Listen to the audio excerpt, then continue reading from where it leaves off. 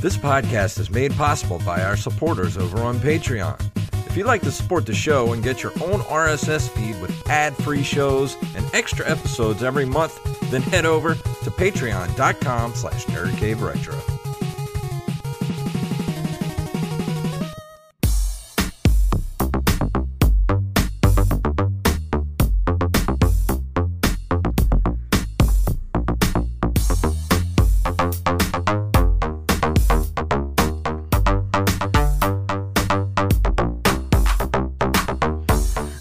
Programs, and we are back for another edition of the Nerd Cave Retro Show. My name is Jason Robbins. And my name is Derek Diamond. And we are broadcasting from the surface of the sun. Live. From the center of the solar system. It's too hot. You know, we were having this discussion before we went live, but it was too hot a month ago. Like, we're in the middle of June. I don't want to know what August is going to be like. How do you think I feel? I work in an unair-conditioned t-shirt shop.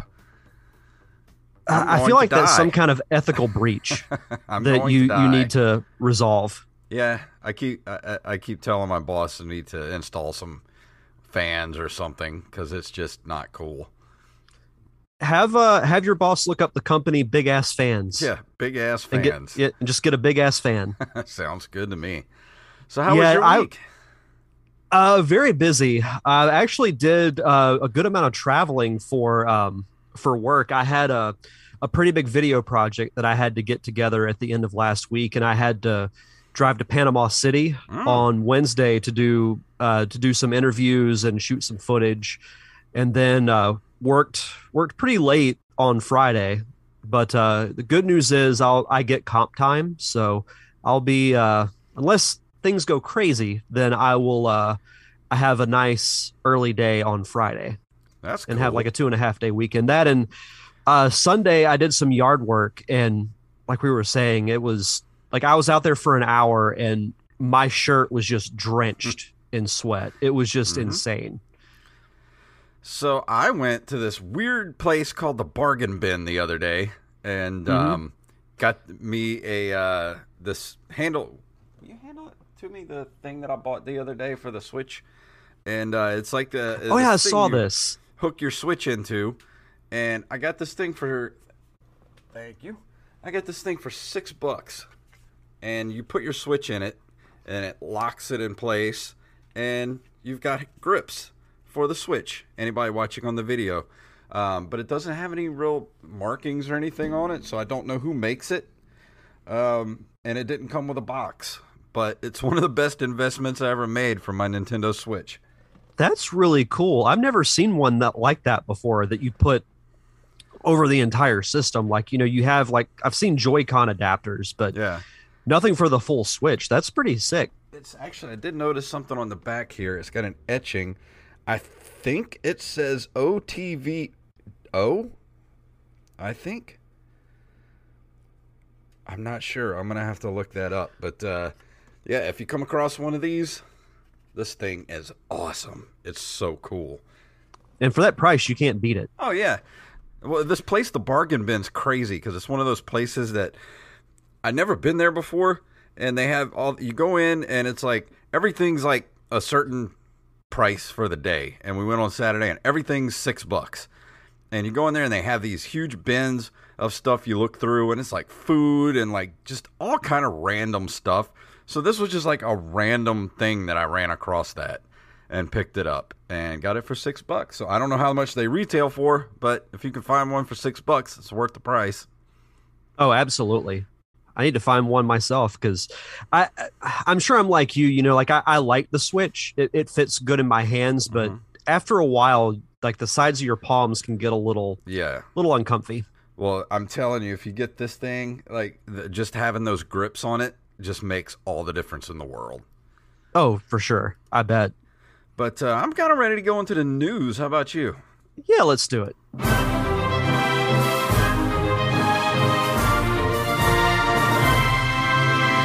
All of tonight's stories come to us from Armez Jackson. I am the Rampage and Mr. Tyler Watson. If you have a story you'd like us to cover, send them to nerdcaveretro@gmail.com. And this first story is, of course, from NintendoLife.com. Blade Runner Enhanced Edition is nearly here, and it's getting a physical release. After its initial announcement back in March 2020, excitement for Night Dive Studios' Blade Runner Enhanced Edition fizzled out when the game was delayed indefinitely later that same year. Over 2 years later, the game finally looks to be near release, with Limited Run Games announcing a physical edition of the title. Pre-orders will open on June 24th at a price of $34.99. It comes with both classic and ultimate editions of the games, but currently the website only displays the standard version. I find it funny that this headline says "Become the Hunter and the Hunted" in Los Angeles 2019. Yeah. The future. The future is now. No, I feel like it's becoming a trend, every week that we talk about here on the show, where some type of classic or older game is getting some type of remaster and re-release. I mean, we're in the age of reboots, renewals, legacy sequels, things like that. So this is not surprising to me at all. I'm a huge Blade Runner fan, so I'm so excited for this. I saw Blade Runner for the first time a couple of years ago and really enjoyed it. I love Blade Runner. I love that world so much. Oh, I do too. And Joey Image in the chat room said that yes, OTVO is a brand that makes these kind of accessories, and the Switch grip is $16 on Amazon. So you can go get one right now for $16. I mean, still for $16, that's not terrible. It's worth every penny. I'm telling you, you should hit that buy button right now. Buy it now. Also, shout out to the Emerald Coast fact checker, Mr. Brandon Rutledge, who's in the chat. And, happy birthday, Mr. Brandon Rutledge. His birthday. Happy belated birthday, my friend. Somebody else's birthday was recently too. Joey Image had a birthday. Last week, and everybody's having birthdays last couple of weeks. Yeah, yours was a couple of weeks ago. Yes, Brandon's, Joey's. So, yeah, it is the season of birthdays. But yeah, I'd be interested in this. Like, I haven't played Blade Runner. I have very limited knowledge of that world, but I like what I've seen. So, not too bad. And Joey, the PS1 and PS2 we consider retro. I don't think the PS3 is considered retro just yet, because he said the new PlayStation Network subscriptions plans launched today. Yeah, I think we'll need to wait a couple of years till we consider PS3 retro. Yeah, I'm not ready to do that yet. I'm not ready to count the 360 as a retro console. I'm not ready. No, it's getting to the point now where even when we talk about stuff from the 2000s, I start to just be like, you know what? Just put me in the grave. Yeah. Oh man, this next story, I was so excited when I heard this when it dropped the other day. Yeah, so this comes to us as well from NintendoLife.com. Flashback returns in long-awaited sequel on the Switch this winter. Speaking of, long-awaited reboots, sequels, and whatnot, we haven't heard anything about Flashback 2 for a little while. The sequel to the oft-forgotten 1992 classic was teased last year, and yeah, we may have been a bit cheeky with our headline, but 30 years have passed. But we finally got a new look at the upcoming Flashback sequel at this year's Summer Game Fest.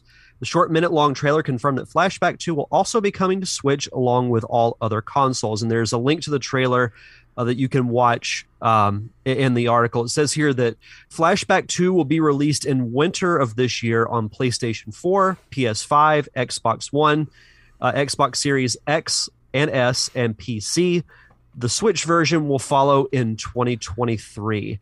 So I knew of Flashback, but I never played it. But the trailer looks really cool. I watched it a little while ago, and it seems like a game I can get into. Dude, the original Flashback is so cool. I got it on the Switch a couple of summers ago, and I don't think I ever did a review of it. I think I meant to, and I never did. So that's going to be something that's coming up soon, because that was one of the very first computer games I got with my Packard Bell 386 that I got back in 1993. When my dad got us that computer, there was a package deal that if you get the computer, you would get 3 free games from Office Depot. And I got Flashback, Seventh Guest, and the Dark Half. Those were the 3 games I picked up. We should review more PC and computer games. I feel like we haven't even scratched the surface with those. Oh, I know. I still want to go back and play all those old Monkey Island games, too. Yeah, and I want to dive into some of those Star Wars games that I never played. Yeah. I almost bought Dark Forces the other day, and I didn't do it. One day. From NintendoLife.com, Capcom Arcade's second stadium brings 32 classics to Nintendo Switch this July. Following from a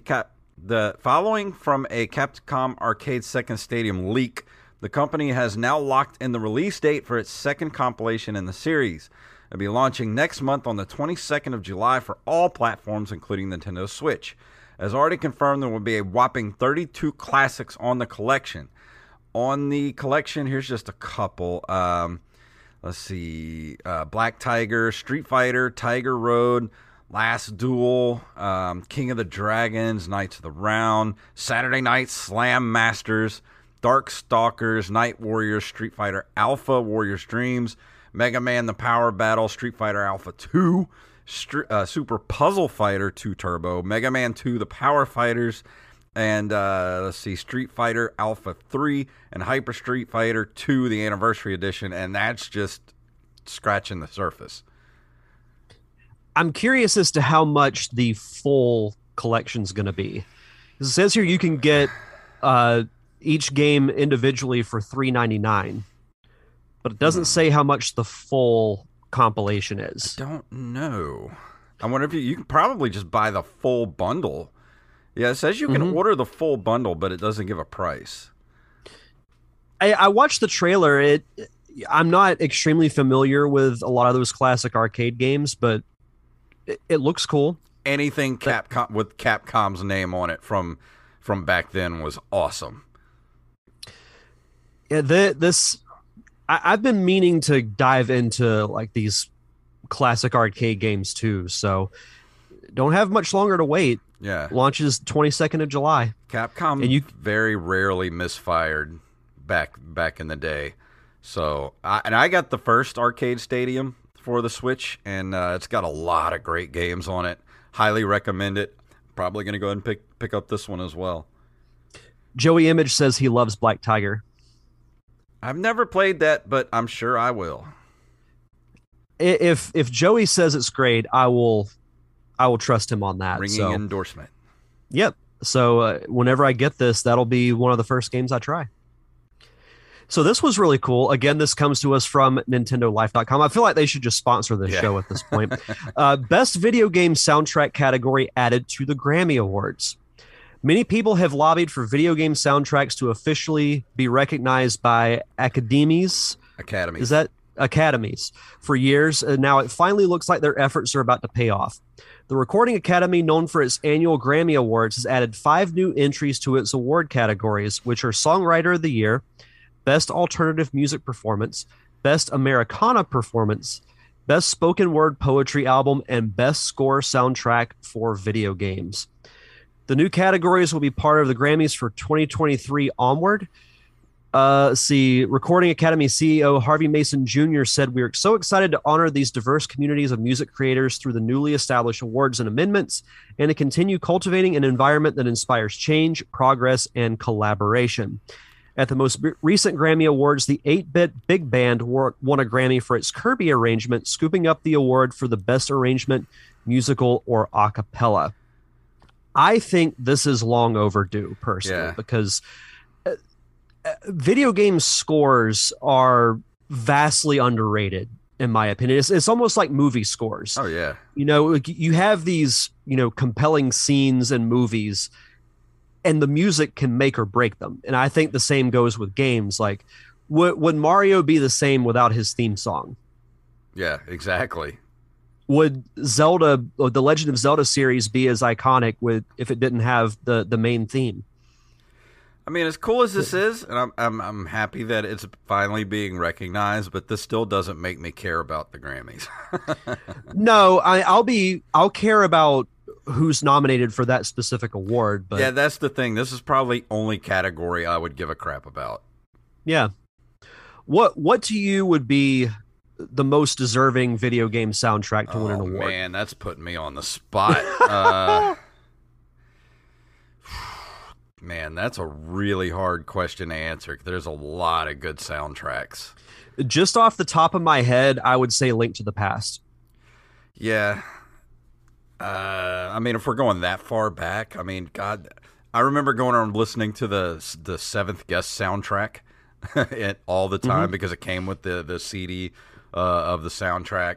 Of course, everything Mario, Super Mario World, Legend of Zelda, Star Tropics. I mean, all those games had great music. Yeah, I remember Days Gone, Joey Emmett. Days Gone had some great music in it too. I knew he was going to say that. But yeah, I back in the day of burning CDs and illegally downloading music, I had this video game compilation set that I made where one CD had nothing but songs from Nintendo and SNES games. The next had GameCube. The next had N64, then the next had GameCube, and then I had one with like PS2 and Xbox, which was mostly the Halo soundtrack. Yeah. But the music that'd be another one too. The music Halo for soundtrack is incredible. Oh yeah, the music for World of Warcraft is awesome. Used to listen to those soundtracks all the time. Man, there's a lot of good video game music out there. That should be our. I know we're doing a top 5 next week, but our next one should be top 5 video game soundtracks. That's consider that done. Yeah, that'll be. God, that'll be tough. And really the last story for tonight is Xbox comes from TheVerge.com. Xbox Cloud Gaming will support your game library later this year. Microsoft is planning to bring a lot more games to Xbox Cloud Gaming later this year, allowing Xbox Game Pass Ultimate subscribers to stream from some of their own game library. We're excited to share that later this year, it's our intent to roll out the ability for Xbox Game Pass Ultimate members to play from the cloud select games they already own or have purchased outside the Xbox Game Pass library, says Will Tuttle, Xbox Wire editor-in-chief. Microsoft had originally promised to expand its Xbox Cloud Gaming streaming to a full library of games back in 2020, but it never happened.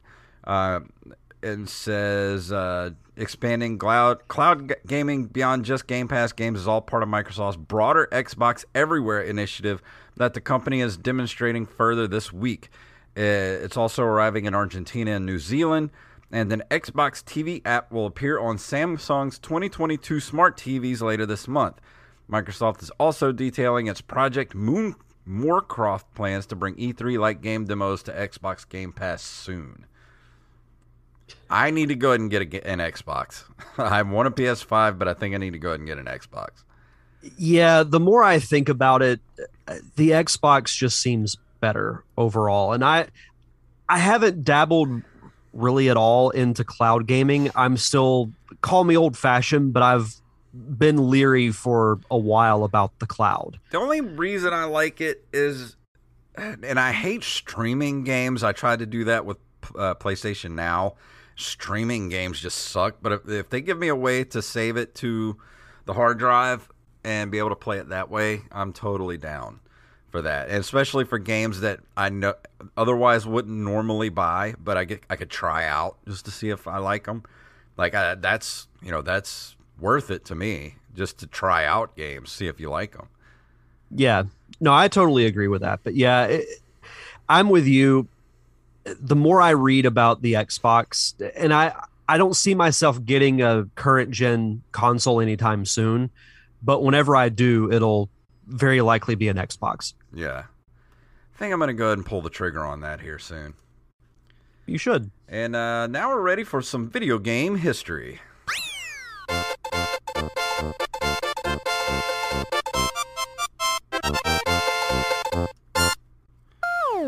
In June 5th of 1989, Bullfrog releases Populous, one of the first commercially successful God games.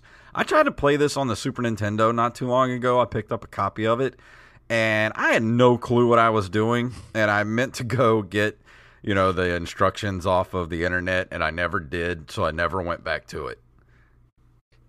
I feel like that's with a lot of the games of this type, though. Is like you just kind of have to dive in and just just mess up, do whatever you can. Yeah, I mean, but- I was the same way with SimCity. Like there's a little bit more structure in SimCity, I guess, but I with these types of games, I just like diving in and Yeah.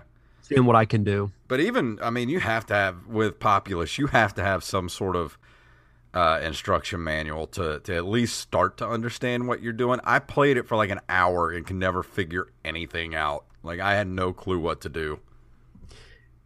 Yeah, I've never played Populous, so we'll have to do a review for that one of these days. Yeah. June 14th of 1994, Donkey Kong 94 is released for the Game Boy. It is a remake of the first 4 stages of the original game and adding 96 puzzle-based levels and new mechanics. I'm a huge fan of this game. It's one of the most underrated games for the Game Boy. Oh yeah, that's why I never played this one. So I reviewed it a while back, and I know we've been talking about doing revisits of games that we've played before. This would be one of the first that I would do, because I've kind of been getting a craving, because the game I'm reviewing tonight I've been playing on my 3DS, and I have Donkey Kong 94 on it as well. And I saw it in the menu, and I'm like, it's been a while since I played this game. You know, I know it's sacrilegious to say this because Donkey Kong was so. It's an important game in the history of gaming. The original Donkey Kong games and Donkey Kong Jr. And Donkey Kong 3, especially the original Donkey Kong, but I just don't like that game. I don't know what it is. Like, by the time you get to like the 3rd stage, it's just impossible, and I just don't like it. I get what you're saying, and I'm with you. I think it's more of an important game than an enjoyable one, but this adds a whole new element to it, because with Mario you can do backflips, handstands. There's more depth to each level. Once you get past the original 4th level from the original game and you go into the new stuff, it's so much better. Like, if I walked into an arcade right now and, there were like 15 or 20 old school video games in there, Donkey Kong would probably be the last game I would throw a quarter into. I would probably play through it once just to do it, but I wouldn't sit there. Like, if I die, then I'm just be like, okay, I'll just move on to the next game. Miss Pac-Man will just take all my money. Yeah, understandable. June 30th of 1997, Star Fox 64 is released for the Nintendo 64 in North America. I still think if you bring Star Fox back, it should be one of Nintendo's movie projects. Another dead franchise that Nintendo has let languish in the history of video gamedom. And you look at the original Star Fox, it was revolutionary. Like, no one had ever played a game like that before on their console. I mean, it's Star Fox 64 shooter. That's the one genre that Nintendo does not have right now. Well, and as short as Star Fox 64 is, it has so much replayability because there's so many different routes you can take. There's so many different combinations that you can do. While, yeah, it takes you like maybe an hour, a little bit longer to get to Venom and fight Andross. But then you can go through again and go a whole different route and do, new planets that you didn't do before. Yeah. It's a very simple yet very effective formula that they have not been able to recapture with that franchise since that game. Think of a mashup between like Breath of the Wild and No Man's Sky. Like, if you made it like a small scale No Man's Sky and made it a Star Fox game, I think that would do gangbusters. Which is exactly why Nintendo won't. Yeah, they don't do it. They hate our money. Yeah, pretty much. And last but not least for this month in video game history, June 18th of 2001, Incognito Entertainment releases Twisted Metal Black for the original PlayStation. Yeah, just reviewed this a few months ago. You did. I could not tell you the last time I played this game. I think there is a movie being made. Yes. Based off of this, yeah. Who was it that just they revealed that he's the voice of Sweet Tooth? Here, I'll look it up. Oh my gosh, it's like right on the tip of my tongue. Come on, chat room, let me know. See, Twisted Metal movie. Who's playing Sweet Tooth? Apparently Nev Campbell's going to be in it. Is she? I guess she's doing that instead of the new Scream. Oh yeah, because she's not going to be in Scream. Which my interest for it, like, I'll still watch it, but I'm not as interested because, like, how do you get rid of your? I know, right? Thomas Hayden Church will play the lead villain, but that's not Sweet Tooth. No, somebody that they just added on the other day. Will Arnett. Will Arnett. Oh, Sweet yeah, Tooth. he'll be good. Yes, he'll be good for that. I'm okay with that. That's so cool. I mean, you can't get more perfect than that.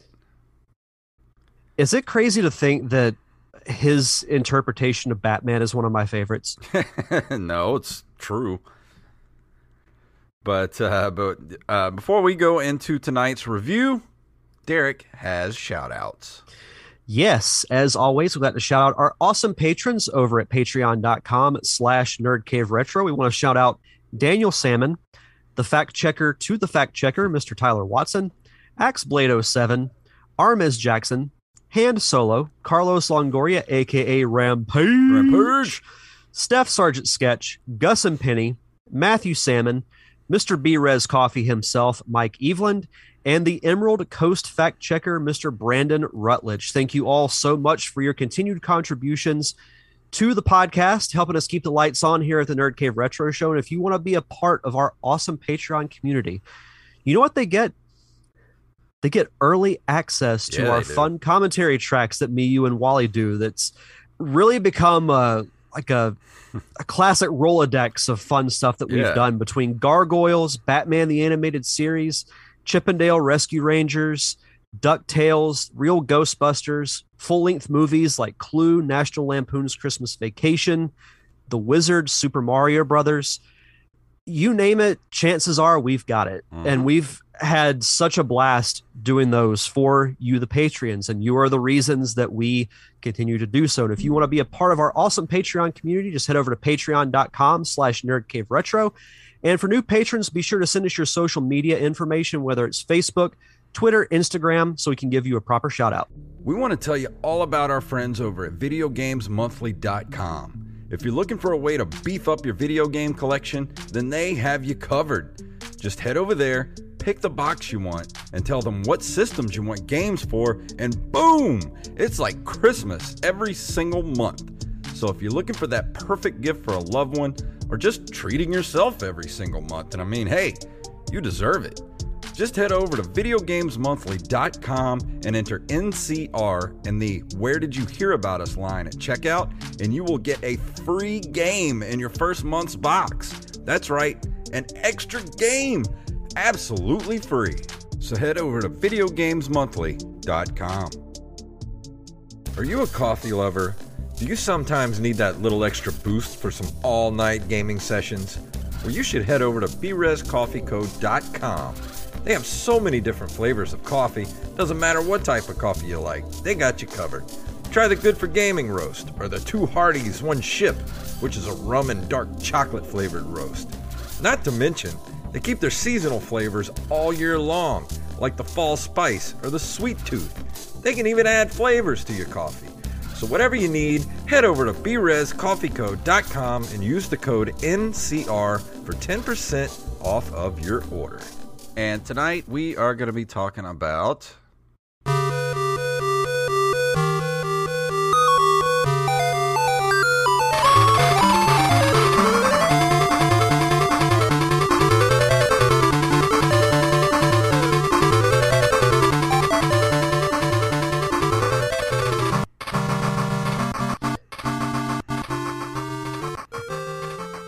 Even the middle of the road music for a Sonic game is still pretty darn good, if I do say so myself. Game Gear did not have the best sound chip because some of the music for this game was a little hard on the ears trying to pick something out for it. Yeah, I like what they were going with the music, but I mean, the Game Gear, when you really look at it, wasn't that great of a handheld console. I don't want to get into a full-on rant about the Game Gear, and very thankful that I did not play this We game. only needed on the Game Gear. four car batteries to run it for 12 minutes. So I'll say this about the Game Gear, and then I'll get into the actual game that I'm going to be talking about. So I did own a Game Gear when I was a kid, and every summer my family would take vacations to our grandparents' camp house right outside of Tallahassee. And as I learned, you can't really play the Game Gear in the car because it doesn't last very long. So then I would just switch to the Game Boy. And then I'd get to my grandparents' house, and I would, because you had to have the AC adapter for the Game Gear. Otherwise, you just weren't going to play it. And I would lay in the floor and play the Game Gear. But I'm like, this defeats the purpose of a handheld console. It's not portable if you have to be plugged in. Exactly. So is it really a handheld system? Yeah, you hold it, but is it portable? But that's a debate for another time. How did the Game Gear have a backlit screen? Yes. Oh, that's why it was such a drain. That's why the Game Boy, like, if I still had my old Game Boy right now, it would probably still be running with the original batteries that I put in it when I first got it. Well, yeah, all you'd have to get was the little light that you plug into the side, and it has the little like twisty cord, and then you have it looks like a little house lamp. Yeah. That you put right above your screen, and you gotta like angle your head like this to even see the screen. But I don't want to completely bash the Game Gear because it did produce some okay games, one of which I'm going to be talking about tonight. Sonic the Hedgehog Triple Trouble is a 1994 platform game developed by Aspect and published by Sega for the Game Gear. It's the sequel to Sonic Chaos and features classic side-scrolling Sonic gameplay. So I don't want to dive into the gameplay too much because if you've played a Sonic game, you know how it works. You can choose either Sonic or Tails, and your goal is to get from the starting point of a zone to the end, usually as quickly as you can. Though the game, it does move noticeably slower than a game on the Genesis, like the original Sonic or Sonic 2. Yeah. Probably because of the limited hardware of the Game Gear. The graphics, though, don't look bad for what they are. I mean, the colors pop pretty well, especially, the bright blue of Sonic, and it captures the universe fairly well. There are some issues continuity-wise, and I'm assuming that story-wise, this is like in another universe, like it's not part of the main Sonic timeline. Because for long-time Sonic fans, when the Chaos Emeralds were introduced, there were 7 of them, still are to this day. But in the story of this game, there are only 6, which even as a kid, I never really quite understood. So basically, your goal is you get from one end of the zone starting point to the end, and you try and get as many rings as you can to help raise up your score. That helps you get continues, because the game is not really that difficult. There aren't that many enemies, and I'm assuming, again, that's because of the Game Gear's limited hardware. But the level designs are pretty cool. Like if you know Sonic, you know how the layouts usually are. You start out in your tropical area, and then you might go to your water-based, your technological city type place when you get to the end, when you have to eventually fight Robotnik, which is interesting because you don't fight Robotnik at all until the very end of the game. Because usually when you get to the end of a zone, you fight Robotnik in some type of weird contraption that he's inserted his Egg Robo into. Yeah. But with this, you fight enemies that are kind of patterned after the environment. So in one of the levels, you fight a giant floating robot turtle, which sounds weird, but it actually kind of fits. Another reason why this game is a little weird story-wise is because Knuckles is a villain again, and he's like fighting alongside Robotnik, but if you follow the storyline, it doesn't really make sense. So it's like, okay, again, this is just in a different timeline, so you have to kind of forget it. When you get to the end of each zone, Knuckles shows up to stop your progress, and he like hits this button and transports you to another zone. But your goal is to collect all the Chaos Emeralds. So Robotnik already has one. So you're not going to be able to collect all of them until the very end of the game. What I like about this game is the design of the special stages, or one of the things I like about this game. So the special stages are where you go once you complete a certain objective to get the Chaos Emeralds. In this game, the little monitors that you will break to get, say, like rings or power-ups, you find one that has a picture of a Chaos Emerald in it. Well, once you get 50 rings and you break it, it transports you to this other dimension. And there are two different possibilities that you can go to. The first one, and I believe it's when you try to collect the first, third, and the fifth emerald, is you have to go through this obstacle course that's loaded with springs and weird jumps that you have to make. But you only have a certain amount of time, but there are ways that you can add time to your progress, where you break one of the monitors that has a clock in it. It adds 30 seconds to your timer. Otherwise, it would be impossible. And the layout of that is really cool because if you make one wrong move, so there'll be like little divots in the floor with a spring on each side. So if you hit one, chances are you're just going to go back and forth really fast until you have to jump out. And then chances are you're launched into another spring, and then it just gets all crazy. So that's like the closest thing you get to the chaotic environment that the Genesis games can be. But it still plays really well, even though, like, as I never beat this game as a kid, and I came very close to beating it, leading up to the show. I got to the last zone. So did you play it on the original Game Gear, or did you emulate it? Yeah, original Game Gear. Well, so in playing it for the show, I've had it on my 3DS for a while because they have most, if not all, the Game Gear games. Well, I guess you used to be able to get it on the 3DS. Yeah. You still can if you want to get the eShop cards. Yeah, you can still do that because I've thought about getting the rest of the Game Gear games to eventually review those, because I haven't played them since I was younger, and they didn't hold my interest as much as the Genesis games go. And I would say for this one, the case is pretty much the same. It still feels and plays like a Sonic game, but almost like a simplified version. Like the zones are not very difficult. I had built up to where I had, I think, like 10 to 12 lives and 4 continues stashed away before I started like getting to a part of the game that was relatively difficult. There's some other things. So, one cool thing about this game is so you can play as either Sonic or Tails. With Tails, when you get to the aquatic world, you get to go through it in a submarine that he built called the Sea Fox, that they then carried over to the comic book series. Because back when Archie Comics published the Sonic comic book, every now and then they would release this huge, like, special comic book that was like double the size of a normal issue.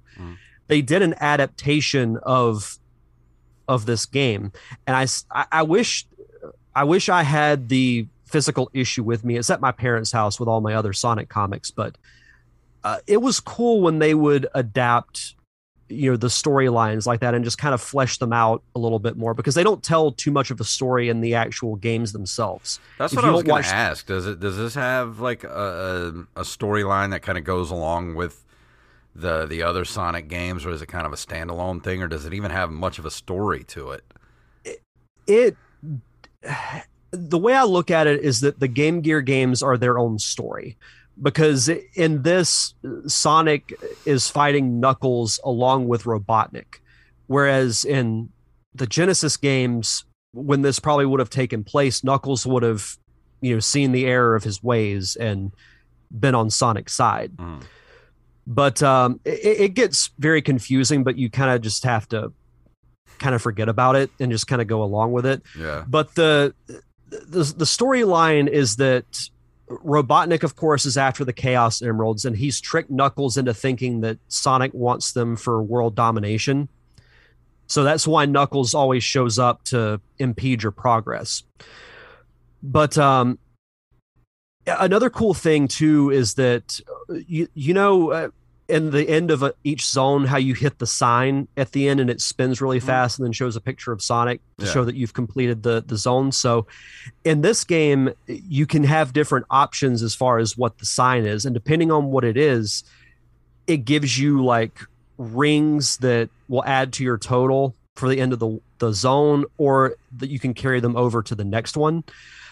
So there's several different options. So if you're playing as Sonic and the sign spins and a picture of Sonic pops up, you get an extra life.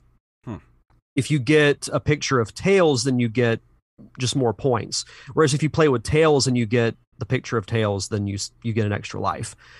If you see a picture of Knuckles, you get an extra continue. If you have a picture of an Emerald, you get 50 rings that carries over into the next zone. So they added a couple of new elements that I don't remember if they were ever in. Actually, I think they were in some of the later 2D Sonic games. But this game was overall pretty fun to go back and play. It's, as I said, it's kind of a very simplified version of Sonic. I think it's a combination of, it was probably marketed towards a younger audience. Yeah, and I imagine it's not a very long game. No, there's only like 5 or 6. Yeah, I figured. And I made it being on the Game Gear, they probably shortened their games a lot for that system. Well, it's like back in the day when I talked about Super Mario Land and how it seemed like impossible to beat when I played it as a kid, and then I played it as an adult, and I'm like, I was probably the worst gamer of all time to think that this game was so difficult, because it just seemed like after I played it for a little over an hour, maybe an hour and a half, it was done. Yeah. And Joey in the chat room, Joey Image, go follow him at Joey Image TV on Twitter. He did his unboxing video for the Steam Deck that he got the other day. And I want one of those so bad. No, he says he's adding the full Genesis library right now. Wow. Yeah, I've been seeing the pictures he's been posting, and man, I just get more and more jealous when I see them. In a good way. In a good way. But no, that's awesome. Yeah, some of the comments, Joey says he loves the original Sonic. The original, I feel like it doesn't get as much credit because the sequels are better games, because they add more elements and more dynamics that I think are better, but you all got to start somewhere. Yeah. You wouldn't have Sonic 2 without Sonic 1. And I know you're a Sonic 2 guy. Mm-hmm. And I like playing the Sonic games, but I'll be honest, they're not. I kind of take them or leave them. I mean, don't get me wrong. If a new Sonic game came out right now, which I know they're working on some new ones, and it was a brand new 2D side scroller like the originals, and it was great, I'll pick it up. But I don't know. I really didn't play it all that much when I was a kid. I only knew like 2 people when I was a kid that actually had a Genesis, so I didn't get to play them all that much. So there's not a lot of nostalgia there for me. Yeah, and I think, though, that's where our conversations are so great on the show, because different games have the nostalgic value for you than they do for me, and vice versa. Like my love for Sonic didn't come from the games. It came from, I'm sure you've heard of the classic supermarket chain, the Piggly Wiggly. Yeah. We used to have one a few minutes from my house, and I went grocery shopping with my mom. This was back when they used to sell comic books at the grocery store, and they had a Sonic the Hedgehog comic book. And I remember, I still have it. The condition of it is terrible, but it was issue number 2, and it had a giant wanted poster with Sonic on the front of it. And I was like, oh, this looks cool. And then I read like a couple of pages, and comics were really cheap back then. So I got it, and then I wound up collecting it well into the hundreds. And that's how my love for Sonic began, was through randomly finding a comic book. And then that's when I found out about the games, about the cartoon, all that stuff.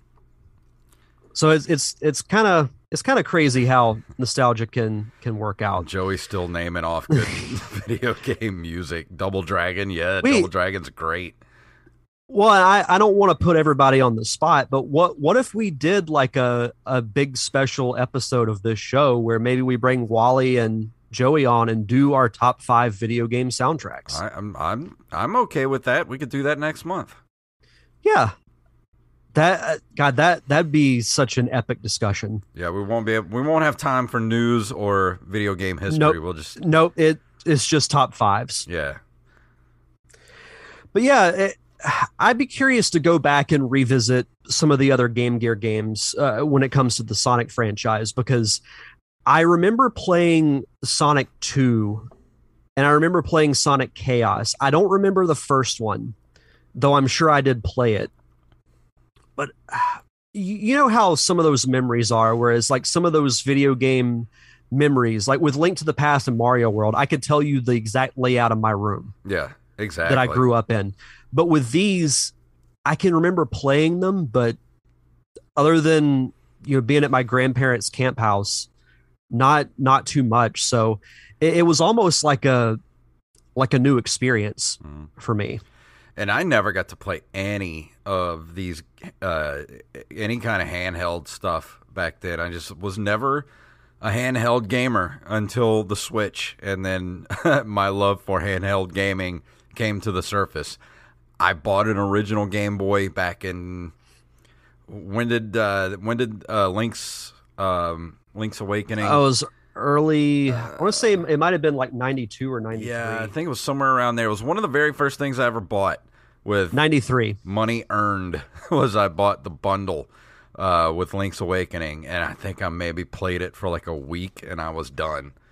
Like, I'm just not a handheld gamer until now. Which is interesting because you went back and played the remaster and you thought it was great. Loved it. I would love to see another 2D, well, maybe not necessarily like 2.5D, like that art style for Link's Awakening. Mm-hmm. I would love an original Zelda game with that same gameplay. Like that, as much as I love Ocarina of Time and Breath of the Wild, Majora's Mask, when I think of Zelda, I do think of that 2D top-down view, like in the original and Link to the Past. They should do that with they've already got the game engine. They already know they can do it. You know, they did it with Link's Awakening. Just take that game engine, all those assets, and just give us a complete new Zelda game in that style, the original top-down Zelda style. Give us a whole new adventure with just a gigantic map. I mean, something that you can spend, 75 to 100 hours exploring. I mean, you don't have to twist my arm. Like, if it has already, Zelda in the title, I'm going to get it. They've already got my money if they do it. They just have to do it. They just don't want my money. Well, and I'm glad you brought something like that up, because that's something else I was thinking as I was playing Triple Trouble, is I know that Sonic Team is working on a new Sonic game. I think that, and I'm very curious about this open world game. I'm still not entirely sold that Sonic is a good fit for an open world type game. But I think with the game that Sonic Team is making, they need to get back to basics and back to fundamentals. Just give me, and I still like Sonic Mania, but give me an old school style Sonic game. You can even do the same graphics as Sonic 2 or 3. Play as Sonic, play as Tails or Knuckles.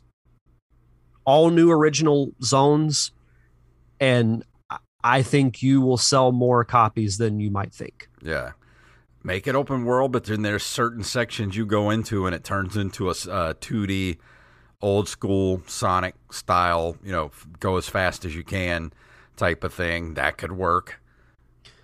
Because as much fun as I've had with the more modern Sonic games, going back to Adventure for the Dreamcast, most people can't dispute that that's like 2D is where Sonic belongs. Like that style of gameplay, it doesn't really work in 3D. Like they've made it work, I think, as best they can.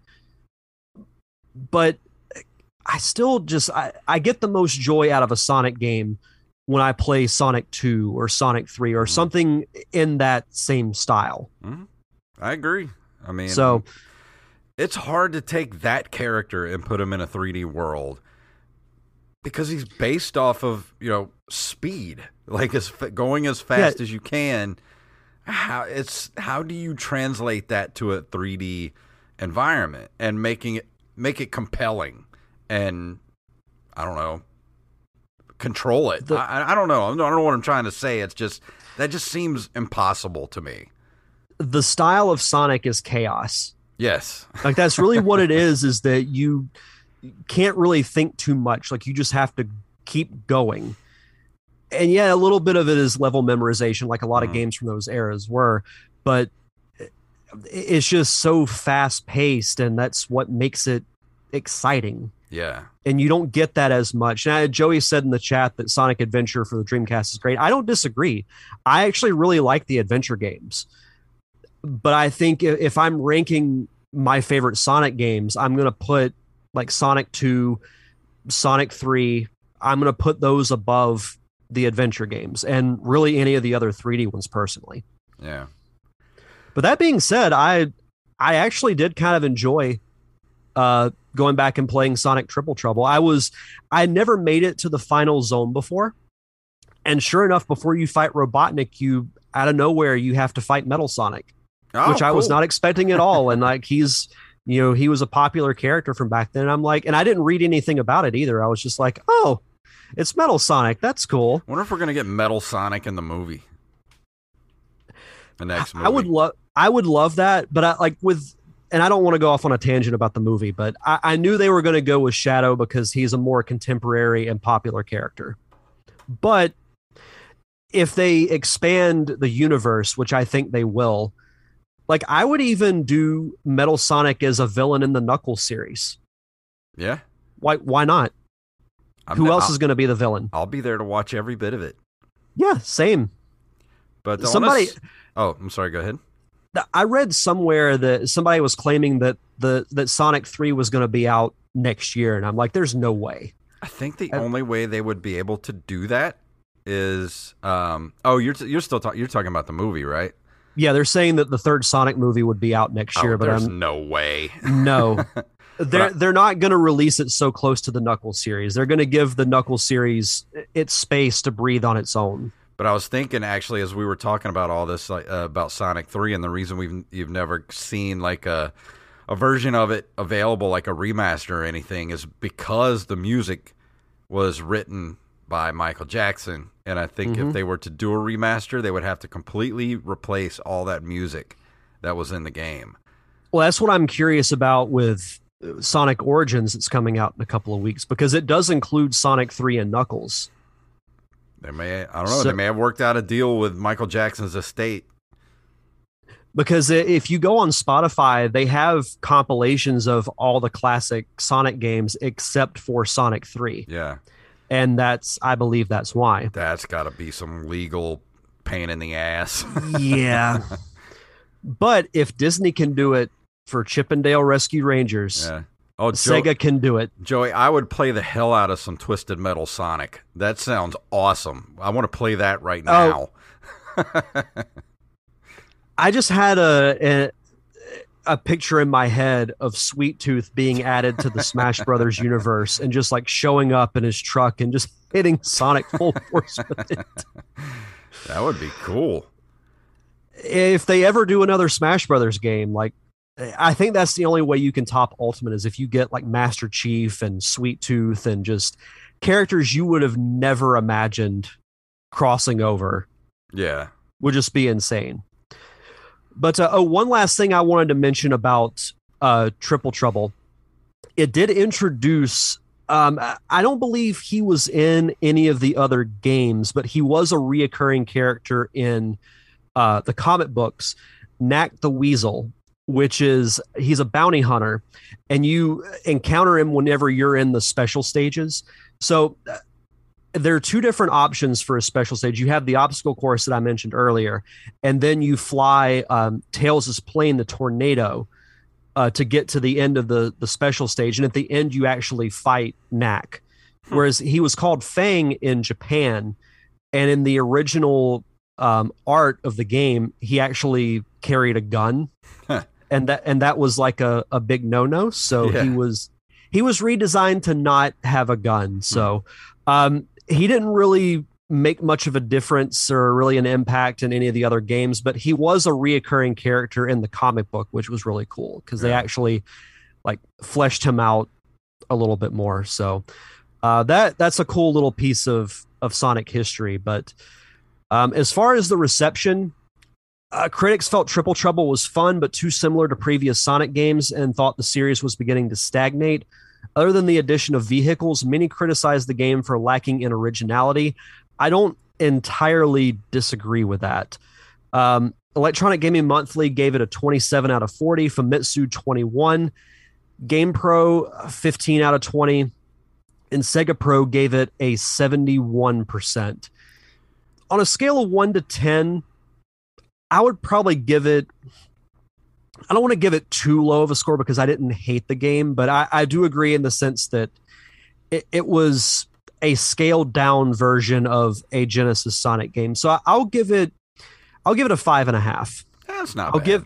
I'll give it a very middle of the road. Like if you're a Sonic fan, definitely try it out. But if you're just a casual fan of the Sonic franchise, you're probably not going to care for it. Yeah. But it was fun to go back. I'll be curious to see what I think of the other Game Gear games. That's cool. Yeah, I didn't even think about doing Game Gear games for the show. I'm pretty sure this is the first Game Gear review we've done in almost 300 episodes. And next week we are doing our top 5 90s games. So anything from released from the year 90 to 99.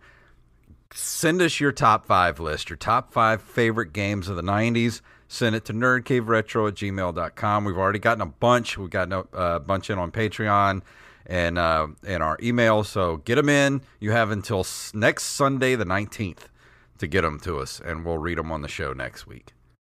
And I'm going to try and set the record for most honorable mentions in a top 5 because I think I have like 15. Ooh, wow. Yeah, it's a lot. Yeah, I was thinking about my list today. I was like, man, this is going to be hard. When we came up with the idea, like I had mine done. I'm like, I know what it is, but it very well could change because it usually does. But it'll be a really fun list. So many great games in the 90s. I can't wait. But what's going on with feature presentation before we get out of here tonight?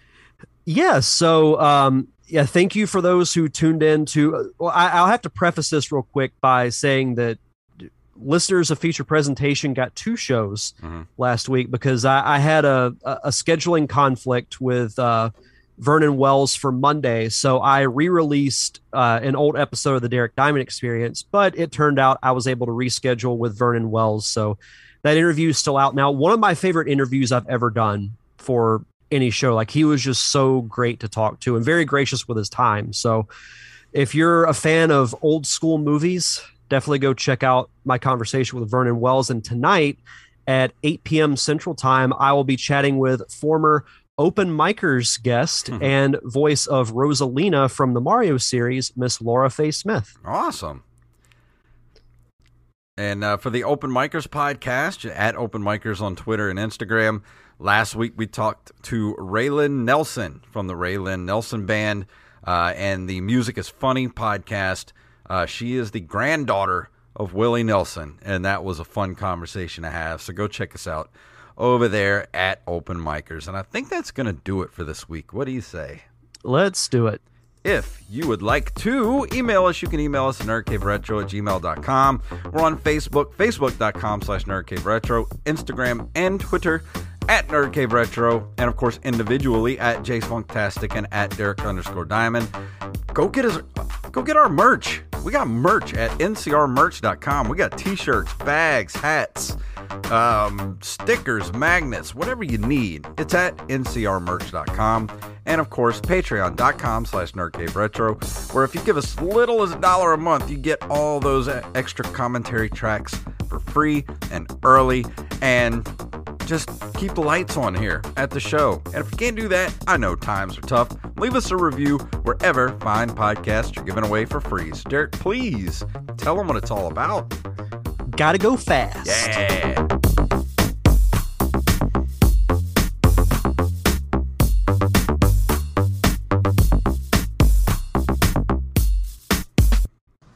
Never rub another man's rhubarb.